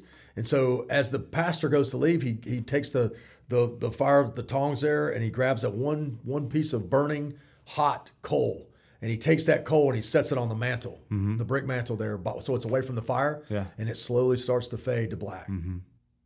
Yet that fire is still burning because it's there together, burning a fire of whole, working together and keeping the fire stoked, with one another. And that fire is what we have to continue to do as iron sharpens iron. Very true. One man sharpens another, right? Yeah. And so we have to do that and belong to organizations and find people and seek people out that are gonna keep us accountable. I agree, man. And continue to keep us sharp. Yeah. And there's where, like you, man, when I saw you the other day at the range and we reconnected, I was like, wow, that's awesome. And then I found out that things don't happen by happenstance. No. Like there's a reason the we're Lord's sitting in got this his room hand. together. Yeah, absolutely, brother. And my buddy Tom Chiz was a Christian. His father's a pastor. He's a retired cop. Just good, hard people, man. And he said he was going there. And I've been telling Misty, I was like, we got to find a good church. Yeah. And we got to go somewhere. And so, I'm committing now. I'll see you Sunday. Awesome. I'd love to have you, bro. I want to come see you. I want to come, and learn about what ecclesia is all about. And people know, like, you've explained what ecclesia really means and what it's about, right? Yeah. And it's so when people tell me about, church, and we have this idea that church is this place that we go to once a week, and my entire relationship with God is supposed to be 3 songs, a 45-minute message, and some fried chicken. And that's my relationship with Christ, right? That's how you build an eternal relationship with Christ, right? A box check, a lever pull, yeah. And then when, we have people, all walks of life come into ecclesia. We're in Horry County, so people come from all over the country to retire here and to live here. So beautiful. But when they come in, and I'm like, yeah, that's not this place, but you're going to come to the house. We're going to have Bible study at the house. You're going to be at the church, this, that's, and that time. We're going to be doing this for the group, this for the community, this for the community. We're going to see each other all the time, and that you and I, those guys. We're the church. That's right. It's not that building. That building, it's nice, right? It's a big building. Right. We can meet there once a week. And even in the Bible, they said that they met daily. Right. But it didn't say they met daily in the temple. Right. Right? So the church is there. It's great. It's a tool. That's right. It's not a place to keep the rain off your head and the sun off your face. While and it's not. And people think that worshiping. God can only exist within these 4 walls. Right? Not true at all. It's not true at all. God exists. And I would say that the security team that we have, and we call it the Paraclete, the ministry, the veterans ministry here, is the one thing that we do have is that guys come together and we do things together. And we do things that I would call the non-traditional Christian things, like go to the gun range. Right on, man. We'll go to the gun range. We'll go and do a little bit of training. Hey, he's like, someone ever taught you how to clear a room? Come on out, bud. We'll fry some hot dogs. We'll burn some chicken bog. We'll eat on the range and hang out, and we'll learn something. That in and of itself is church. And maybe shooting guns is not your thing. Maybe you're not a veteran. Maybe you're not a cop or a firefighter, but. Being able to have a network of people that will hold you accountable, who will say, "Hey, bro, what you're doing is not good. That's not a good idea." A true system to lean on. Too many people try to do this Christian thing alone. Yeah. Right. Too many times do we try to go at it alone, and they say, "Well, I'm not going to be part of any kind of group. I'm just going to go home, and I think I got it myself." Right. And the unfortunate thing is, you can't. You've got to have a network to lean on. You've got to have somewhere where you can come back and get poured into. That's right. And then if you pour into other people, because we're taught to disciple, that's the last command that Jesus gave us, the Great Commission, if you will, before he left, that we're supposed to disciple people, and that our job is to take other people, take them under our reins and say, well, this is what God's done for me. And that's what I'm trying to do with this podcast, is that there's a lot of guys who've been in the world. Right, we've got a lot of warriors, a lot of hard chargers, a lot of alpha males, and what do we do more than anyone else is that we'll suck it up. And we were told sucking it up and compartmentalizing something is the only way to deal with something. Right. And I want you guys to know, man, you're not alone. You're not by yourself. There's dudes who have done the same thing you and I have done. They've traveled the world. They fired fire. They shot at people out of hate, and as a job. And there's guys who've beat other people's heads in as a job, and they think that they can only that they're alone, and that they have to do this kind of stuff by themselves. And bringing in guys like you lets people know that hey, man, well, so you're not by yourself. Exactly. And here's another. I just thought about this. So last summer, I'm friends with David Harris Jr. He became a great friend. I met him through an event that I was running a range up in upstate. Okay. And he's a Christian, man. He's on fire for God. And through him, I met Rob McCoy. Okay. And that's the first time through Calvary Baptist or Calvary Chapel. Yeah. Okay. And you know the history of Calvary Chapel. Yeah. Dude, amazing dude. This guy is awesome. That's where I learned through this event, National Day of Prayer, through Hold the Line. Yeah. Through Sean Fouth. I was up in D.C. with him this past summer. And at that event, I heard Rob McCoy talk about ecclesia and what it really means. Yeah. And it's town square. And again, it's not the church, it's the community. Yeah. It's coming together and building one another up and loving one another. And I think, like you said, going back to that, man, is that understanding that we as a community, and I say we, I mean as Christians, in this misnomer that we're supposed to be this milquetoast, turn the other cheek, pacifist is not true. Not true. And here's a proof of that, and that is when Jonah Clark. Okay. The first shots fired, right? Shots heard around the world at Concord, right? And where Samuel Adams and I'm trying to think, I'm losing my mind here, but Samuel Adams goes to Jonah Clark, right? Jonas Clark in Massachusetts, or Lexington, Massachusetts, and where he was born, and then of course the shots heard around the world was John Hancock and Samuel Adams is April 18th, 1775. Where Paul Revere made that famous midnight ride, right, to alert about the British coming, and then when he met with Pastor Clark, or he asked him if the people of Lexington would fight, to which Jonas replied, "I have trained them for this very hour." Wow. And they fought the next day, and he lost. There was a lot of men that died the next day. Where 70 men from that church fought 700 British soldiers. Nice. And they stood their ground. I think 30 men died that day, right? But they had been training for that. Yeah. Think about it. Yeah. Which meant everything in that very statement says that it's doing exactly what you're doing now, right, with ecclesia, and what a lot of men are doing across the country, where they're creating a hedge of strong men willing to do violence to protect the innocent. Yeah.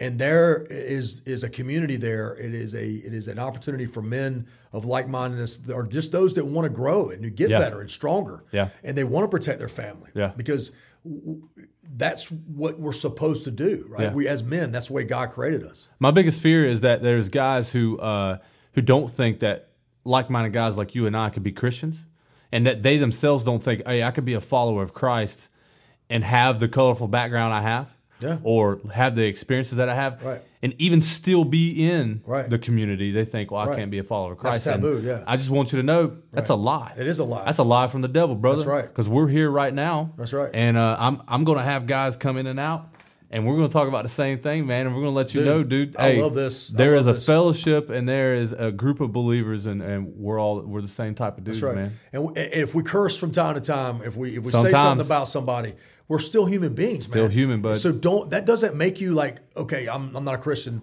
anymore. Right. Jesus still loves us. Right. He loves the good and the bad alike. Amen, brother. Hey, I like that, dude. Well, Scott, man, I think it's about time to wrap it up. Amen. Right on. We've been running our jibs for a little while. It was a good one, too, technical difficulties and everything, but it's been really good. And we must be doing something good because the devil was attacking you. That's it. Right? Well, I want to say thank you to you, man. I really appreciate you coming out and having a conversation with me. You're somebody I do look up to, man. And I love your experiences. I love hearing your stories. You always got a good story to tell. And hopefully I see you out on a gun range again, man. We will. Hey, I'm gonna go to the Lord before we leave, man. We're gonna pray before we leave. God, thank you so much for the many blessings you've given us, Lord, and your love, and most importantly, Lord, for me, God, is your grace, Lord. Even though we don't deserve it, Heavenly Father, you give it to us freely. Lord, I ask you that someone who's listening, God, that hears my voice and Scott's voice, Lord, that they learn something from this, they hear something from this, and Lord, that we reflect your love, God, when they listen to this and they decide that they want to, have a closer walk with you, Jesus, and have a relationship of love. And even though they think they're a dirtbag, God, that they're drawn to you. Lord, we ask you all this in your holy name. Amen. Amen.